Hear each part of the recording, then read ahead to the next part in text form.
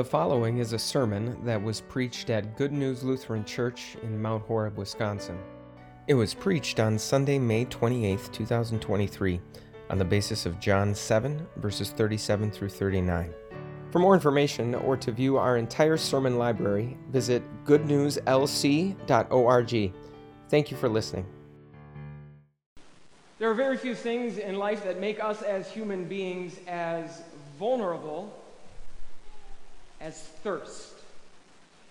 Right alongside our need for air and our need for sleep, our need for water is right at the very top of the list of those things that are absolutely essential for our survival. And not only that, but thirst is one of those needs that we have that can really only be satisfied in just one way. Unlike hunger, for example, where anything from broccolis to brownies will do the trick, when it comes to our thirst, when we are thirsty, we need water, or at least something with water in it.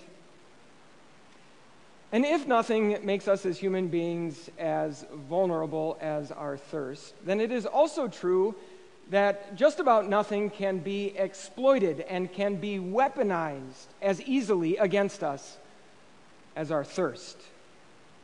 Can be controlled, can be exploited, can be used against us to harm us. This is why, for example, out in the wild, a predator might actually hang out at a watering hole because it knows that eventually those animals that it would love to turn into a tasty snack need to show up. They can only hide for so long.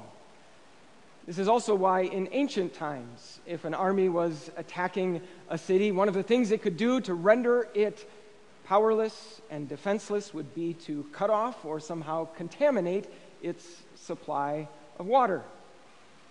Very few things in life can be weaponized against us as easily as our thirst.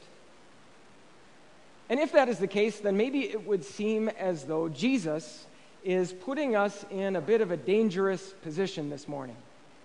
See, today we're starting this new worship series that is entitled Life Stream.